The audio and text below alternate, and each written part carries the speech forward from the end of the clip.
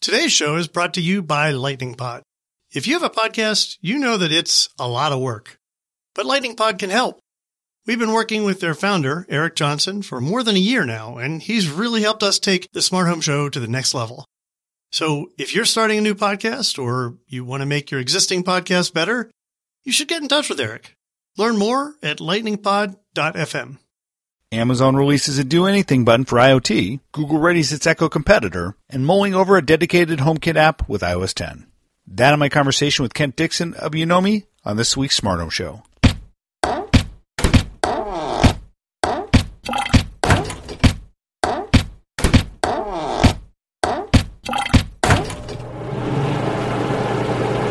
Hey everyone, Mike Wolf here. Welcome to the Smart Home Show.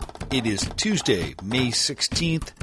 It's been a little while since I put out a podcast. I apologize about that. I was actually last week in San Francisco at the Big IoT conference down there. I then went over to Williams-Sonoma headquarters and had an event there, which was great. For those of you who came to that, I appreciate it. It was on the Smart Kitchen. We had some really smart folks. We had a celebrity chef.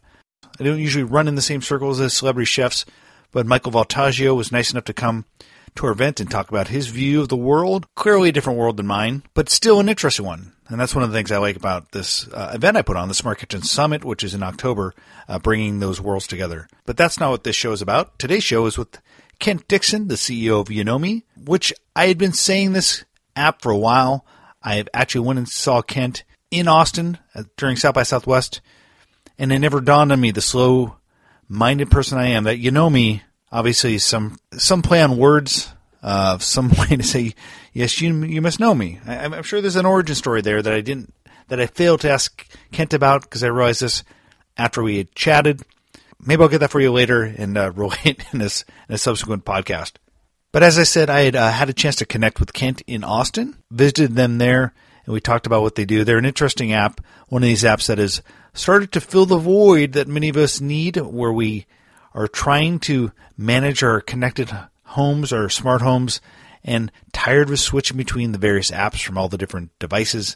Like, if you're like me, you stitch together a number of different devices that you like, maybe not running off of one universal system.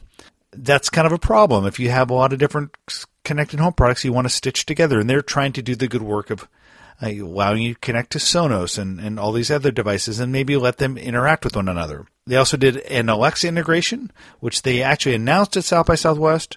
And that's one of the primary ways now that they're enabling people to interact with their platform and allowing folks to use the Yonomi technology to stitch together different products and pieces of hardware and interact with them. Kent and I catch up on the news. We talk about the Amazon Dash IoT button. We talk about Google and their potential effort to put out an Echo competitor, which is rumored to be happening soon, probably not at Google I/O, which is this week. We'll see what's happening there. I'll probably catch up with you either later this week or early next week to discuss the happenings there. But clearly this is a busy time of year. We're seeing lots of stuff happen around the smart home, so I'm going to try and put these podcasts out more frequently to catch you guys up on what's going on. If you have anything you want to talk about, feel free to ping me through Twitter at Michael Wolf, direct message. That's a great way to get a hold of me. I've interacted with a lot of the podcast listeners there. Again, Twitter, Michael Wolf, and let me know what you want to hear about. As always, subscribe to the podcast if you haven't in your favorite podcast app. You can also find us at technology.fm, our home on the internet, where you can also find a way to subscribe. That's it. Here's my conversation with Kent Dixon, CEO and co-founder of Yonomi. Hey, Kent, how's it going? Good, Mike. Thanks for having me. We saw each other down in Austin for South by Southwest. You had some pretty exciting news about integration with a certain platform I think a lot of people were talking about called Alexa. We'll talk about that. We're going to catch up on everything that's going on with you and Yonomi, but let's do let's conversation about the news. There's a lot going on in the space right now. There certainly is. I don't know if you saw last week. I was really excited to see that Amazon had announced this IoT button for anything. I've been long advocating for a non-brand specific dash button that I can use for anything. I don't know if we quite got through this, but I'm excited about it anyway. I am too. We think about the interfaces for IoT coming in very many forms. You just mentioned Alexa. Voice is obviously one of those important interfaces. The phone is an important interfaces, but we're big believers in physical buttons, that those are just, in a lot of scenarios, those are going to be really the most natural thing for people to use. So yeah, I think we're kind of giddy with excitement with the AWS button, kind of limited though it may be at this point in time. And I think it's just a harbinger for things to come. Yeah, I wrote a report for GigHome, and I'm going to take this old report, dust off, and just publish it and give it away for free, because I wrote a lot about this transition towards the invisible interface and how voice is going to rise up. And this was a couple years ago. Clearly, we're seeing that with Alexa, and that's exciting. But man, there's nothing like this, the sensation of pressing a physical button. And sometimes I think we as an industry get too excited about even software-driven, app-driven touch interfaces and next generation voice interfaces, when the vast majority of consumers outside of like the early adopter crowd still likes that very tactile feel of analog buttons. And I'm with them when it comes to things like remotes. When I'm laying in bed and half asleep, forget the application interface. I want the physical button. Yeah, that's right. I completely agree. There's natural ways to interface with other things. And while voice is really great in a lot of cases, it does sometimes feel a little weird if you're alone in a room, kind of speaking, and having something happen. Or even when you're not alone. Let's say, you're laying in bed and your spouse has fallen asleep and you want to do the go to sleep routine. Having a physical button to push rather than speaking and potentially waking up your wife is a big improvement for that. Yeah, this for the folks that don't have the news in front of them who haven't heard, just real quickly review. Amazon announced this limited edition AWS IoT button. It's basically an offshoot of the Dash button. Every button up to this point has been very specific towards the brand. Like you had your Tide button. They have a condom button. You can just press that and reorder condoms. But the complaint I always had is like, okay, I just want a button that I can assign to any action. What's really interesting to me, and I speculate about it in this post I wrote today, is like, I'm wondering if actually Amazon, by releasing a developer button that you can use towards any action, they're letting the developers go nuts with this thing. If they're then setting the stage for maybe trying to also own the physical interface for consumer IoT. I think that's like a space no one's paid attention to because we're all moving towards touchscreens. But if someone had like this button, I mean, certainly there's been other guys out there like Flick have done kind of the singular button. I think that's a really interesting space. Yeah, it is. And I think we're actually going to see a lot of those. Flick's a great example. There's another one called Button, BTTN, that's out there right now. And we've seen privately a number of other people working on these things and bringing them to market. And I do think that they're really exciting. And I completely agree. They need to be generic. I mean, it's maybe convenient to have the one, that sits on your washer or in your washroom that says Tide on it, and you can just push it and Tide shows up in a couple of days. That's all well and good. But you actually don't want too many buttons. You don't want 50 buttons all with different labels on them throughout the house. I think the physicalness of it, does provide a great user experience.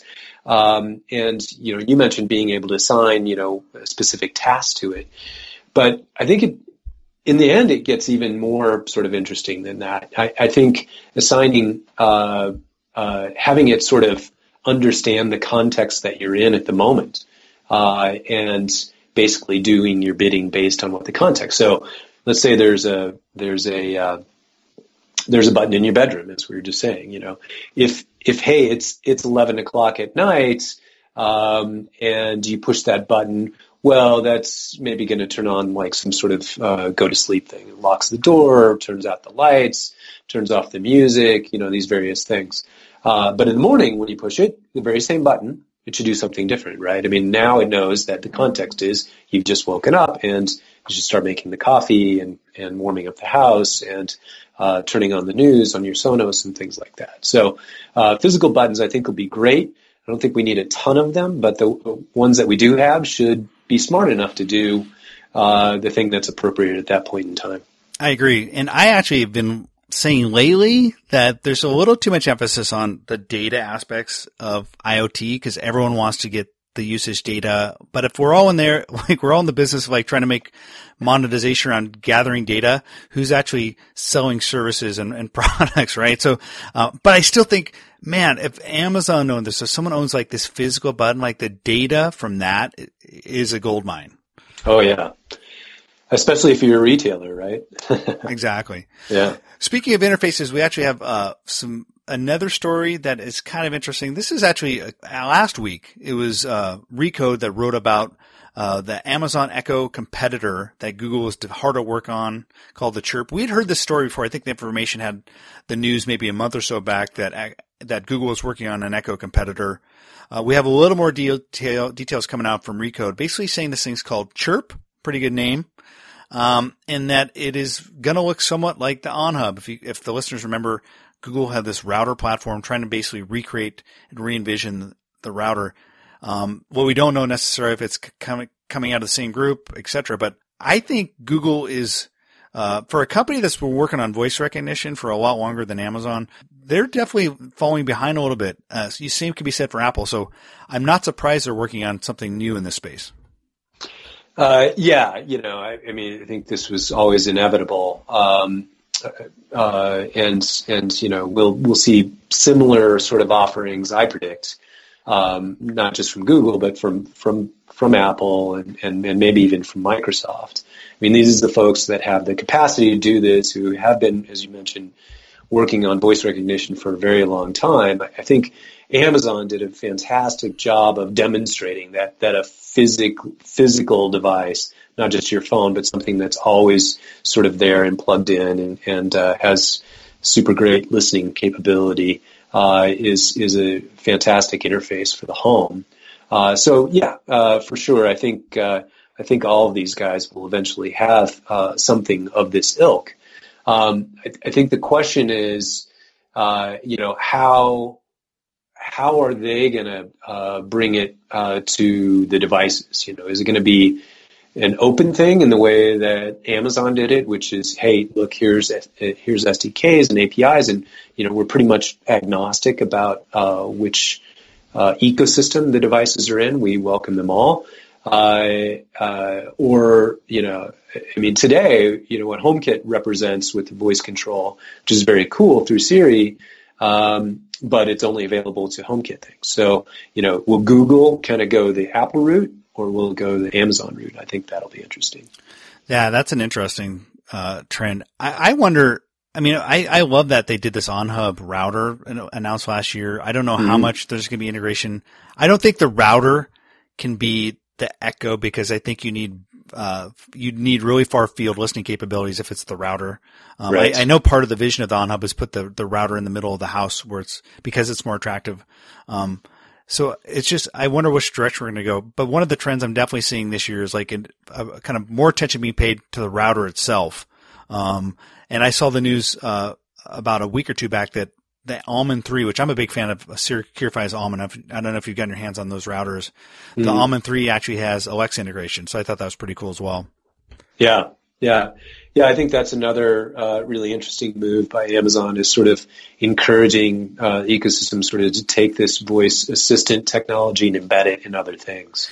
That's very, very cool, and I think we'll see some really interesting things pop out. I didn't phrase that right. It's actually integrated with the Echo. So I think what you're going to see is basically the ability to control the Almond through the Echo. I think it would be really cool if it was embedded in the Almond. I don't know if that's going to be available this round, but either way, the router being integrated with voice control in some way, even if it's through an Echo, is probably a powerful combination at some level, because if you can troubleshoot your router or your Wi-Fi with your voice, and maybe not make it worse, by the way, that'd be kind of cool. Yeah. Last piece of news I want to talk about, something I'd love to get your perspective on. I wrote a piece for Forbes last week, and it was tied to this news that came out from one of those websites that talks about these things. Said that in the next generation of iOS 10, that there would be a native or first-person app from Apple around HomeKit. It turns out those were based on hoax. I still think that there might be a possibility that Apple would come out with their own app, because that's been long rumored. What do you think about that? Do you think that's possible, and what do you think the implications of that would be? It certainly is possible, and I'm sure there would be a lot of things that go into that decision. I I think there was an expectation that there were going to be a lot of aggregator apps that showed up. And there are some that are just HomeKit focused aggregator apps, but there aren't that many. And so I think, that's one of the areas in which HomeKit, at the moment is still lagging, the rest of the ecosystem right now. It just hasn't had that much, investment in it by software developers. So I think from that standpoint, just tactically, it would make some sense for Apple to say, okay, we'll do it ourselves. We'll deliver this thing. It'll be a great user experience, of course. But I think as long as it's a HomeKit only, sort of thing, it's leaving a lot on the table. It seems like the most value that can be had with HomeKit devices that are in the home today is to allow them to be linked and coordinated with things that happen to already be in the home that aren't HomeKit. And so I think that would be an interesting thing, whether it comes in the form of an app or just opening the APIs and the SDKs a little bit more to enable some of these other devices to come in and at least have some presence within the HomeKit world. Yeah, that's always been one of the great criticisms of HomeKit, and just generally companies that want to basically own the entire thing, keep people kind of captured in their ecosystem. I wonder if Google's starting to change their mindset on that. I mean, just to kind of bring another piece of news in from the last week, probably saw that Nest open sourced their implementation of Thread. Mm-hmm. I don't think it's a one-for-one comparison with HomeKit, but the fact that Google and Nest is moving down that route, well, ostensibly, obviously, to kind of get momentum for their own platforms, but it's still the fact that they open sourced it a little bit. I just wonder if we're starting to see everyone but Apple start to say, hey, maybe we need to open things up a little bit. Yeah, you have your doubts, it sounds like. I'm a little bit of a pessimist when it comes to this. I started my career in IoT with a naive belief that one day we'd converge on a common standard for devices, and I just don't see that happening with all the things going on in the market. I mean, some of them are technically based. There's reasons that you actually want to be on different radios and use different types of protocols because of efficiency or range or reliability or whatever the case may be. And then I think what you're alluding to, there's political reasons that you may join one ecosystem and not another, and that's never going to go away. Those issues, both technical and political, will be there for our children's children. And there will be multiple ecosystems. So, I think it is great when various folks try to get together and at least consolidate a few of the efforts. But boy, if we ever see less than 10 separate standards, I'll be shocked. Boy, Kate, you really just depressed me saying that my children's children are going to be dealing with multiple smart home standards. If we haven't moved forward by then, man, that's a sad thing. But you talked a little bit about your background. I know you came from kind of out of that, and you're still in that Boulder, Colorado hotspot of development around IoT. You came out of Tendril. I think Revolve kind of spun out of those same roots. I think you know some of the Revolve founders, so you may actually have some of the know some of the folks over at Google Nest now. Let's talk a little bit about your background, and then we're going to talk about Yonomi. So you, like I said, you came. I think you're the CTO at Tendril. Yeah, that's right. And that was a fun experience. Had some early experience in smart home and energy management, and a lot of this is pre-Nest when we were building things like thermostats and switches and everything else to try to have a smart home that knew how to use a lot less energy and keep people comfortable. So that was really exciting, and I participated in a lot of those international standards boards, trying to come up with a common standard and believing that could and should be the case. And now I've got my scars from all of that, and I'm a pessimist on the other side. But nevertheless, it was a fun time, and as you mentioned, spent out a lot of really brilliant people who have gone on and done really important things throughout the IoT, and I think will continue to.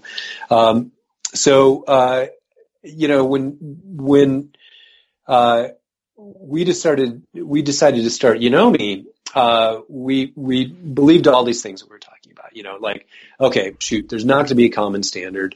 However, we don't need to wave the white flag and say, well, it's just going to be a fragmented home. It's still, from the consumer experience, there's got to be something we can do so that our children's children aren't left, struggling with all of these things.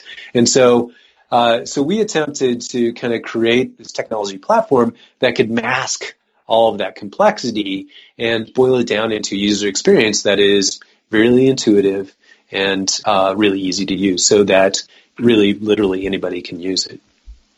And so you were looking around, you saw what was happening, you were battle hardened and a little bit bitter, having worked on international standards bodies. And so you created an app, and you can kind of explain it better than me, but an app that is kind of an aggregator app, one of these that integrates with a variety of different platforms, whether that's Sonos or Nest, and they're not always first party. You don't always have paper or contracts. I don't think you've done a deal with like Sonos necessarily or with Wemo. Correct me if I'm wrong, but you find a way to integrate with these platforms. Yeah, that's right. I mean, we've sort of taken this approach to say, hey, whatever these makers decide to create as an interface, we'll use. We're not going to stubbornly sit around and say, well, until you do X, Y, and Z, then you're out. You're excommunicated from the Yonomi ecosystem.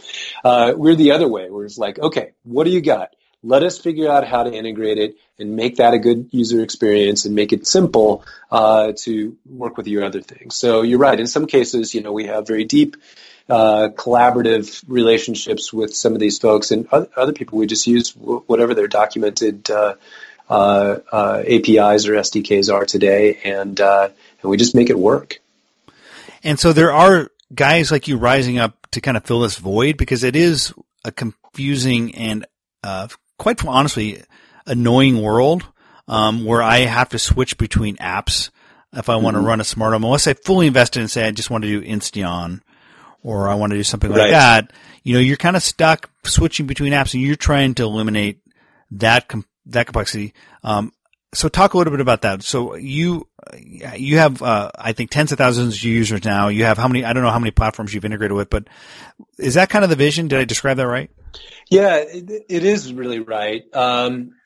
We believe that the way that people are going to adopt connected devices, they are doing this today, is sort of one by one, sort of based on best of breed things. So you're out shopping for, a streaming music player, and, you're probably going to gravitate to Sonos.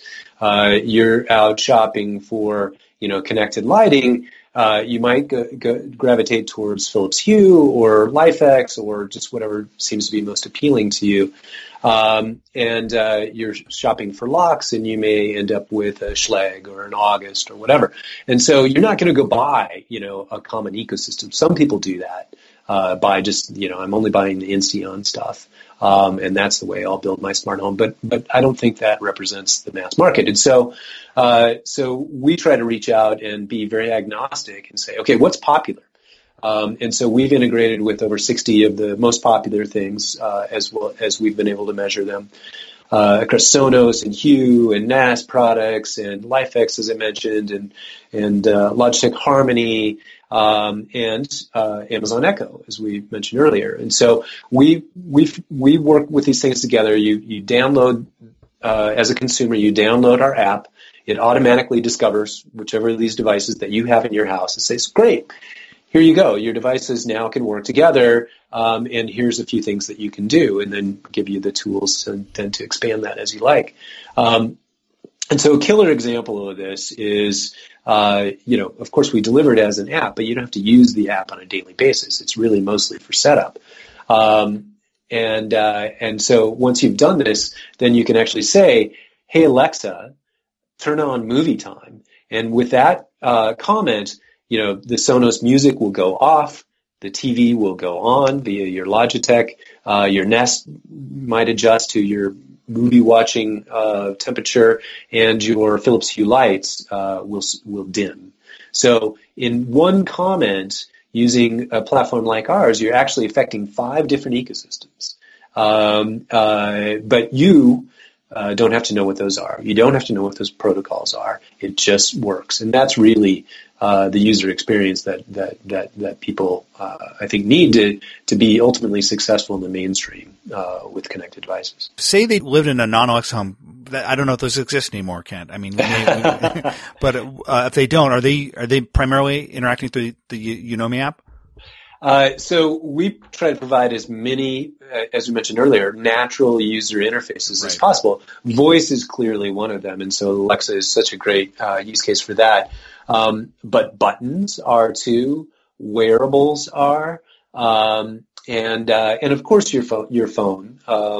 And so we do have an app on the phone that, after you've got everything set up, when you launch the app, it has just big fat buttons that have all your favorite routines. Like, oh, there's my go to sleep, or there's my arrive home, or there's my watch movie routine, and you just push those and they go. Or use it as widgets on your home screen, so you don't even have to launch the app at all. Or they can be automated routines like, hey, when I arrive home, start playing music, start adjusting the temperature, turn on the lights, whatever the case may be. So they can be triggered via multiple mechanisms, and we think that's really important. I mean, you are a big advocate of the invisible interface, and that's really what we're trying to achieve. Talk about life inside Yonomi. You guys have, like you said, 60 different things you've integrated with. Some of these you're leveraging APIs. How much of your kind of day to day is like just making sure you're keeping up with all their upgrades? Because I imagine that periodically things break. There may be an upgrade from Wemo. And are these then, is it fairly straightforward where you guys, there's not a lot of downtime? You guys can kind of get things, synced and running with every software upgrade that comes from the hardware guys out there? Yeah, well, it can be challenging, but the truth is, we began life in Yonomi knowing that we were going to be integrators and needing to take on the burden of those things. And so really, as we designed the platform, as well as all of our procedures for operating it, we had anticipated a lot more churn, that these APIs from third parties were going to be changing a lot more often than actually we've seen so far, at least. Knock on wood, next week, 20 different companies are going to have a firmware update that breaks something. But the truth is, in the last couple of years as we've been doing this, we've only had maybe 2 incidents in which, something changed from a vendor, that, was unanticipated, unannounced, and, caused a short outage. But it really doesn't happen very often. And it seems that one of the great trends, and it really is a great trend in this industry, is that folks have really embraced, when I say folks, I mean device manufacturers, have really embraced the ethic of creating good APIs and supporting them, and deprecating them and all the other best practices with these things. So that when you put that out there, that's sort of a contract with your users and your partners. And you have to honor that contract. And when you do, for whatever reason, have to break it, you need to communicate that so people can have some heads up to react to it. And so we're finding that the behaviors around that have been really good. Yeah, you make a great point. I mean, they don't have to necessarily rely on them doing deals, if I'm a hardware maker, with every other hardware deal out there. Sounds like they understand and recognize the rise of apps like Yonomi as a way to maybe allow consumers to have like a more connected lifestyle, and may ultimately make things easier. So they're looking at API first strategies to help kind of facilitate that. Yeah, that's what we're seeing. A couple of years ago, that wasn't necessarily the case. A lot of these things were really pretty closed, or they were reluctant to release APIs, and now we see a completely different attitude and ethic about it. We think that people realize that the value that consumers are going to get out of these things is only going to increase with more integrations. Well, where can people find Yonomi? I know you guys have apps both in the Apple and Google's app stores. Is that where you recommend people go? Yeah, definitely go there. And if you don't know how it's spelled, it's Yonomi. And the app's there. It's free to use. and we hope you enjoy it. And they can also find your website at the same spelling, Yonomi.co. Correct? That's right. Hey, Kent, this has been great. Thanks for spending time with me. Yeah, my pleasure, Mike. Anytime. So that was my conversation with Kent Dixon. You should go check them out. Go to Yonomi, YONOMI.com. You can find the iPhone app as well as the Android app. I've been playing with Alexa integration myself. I'll have more thoughts on that in a later podcast. But you should check it out yourself. We can compare notes. All right, folks. Thanks for listening. We'll talk to you soon.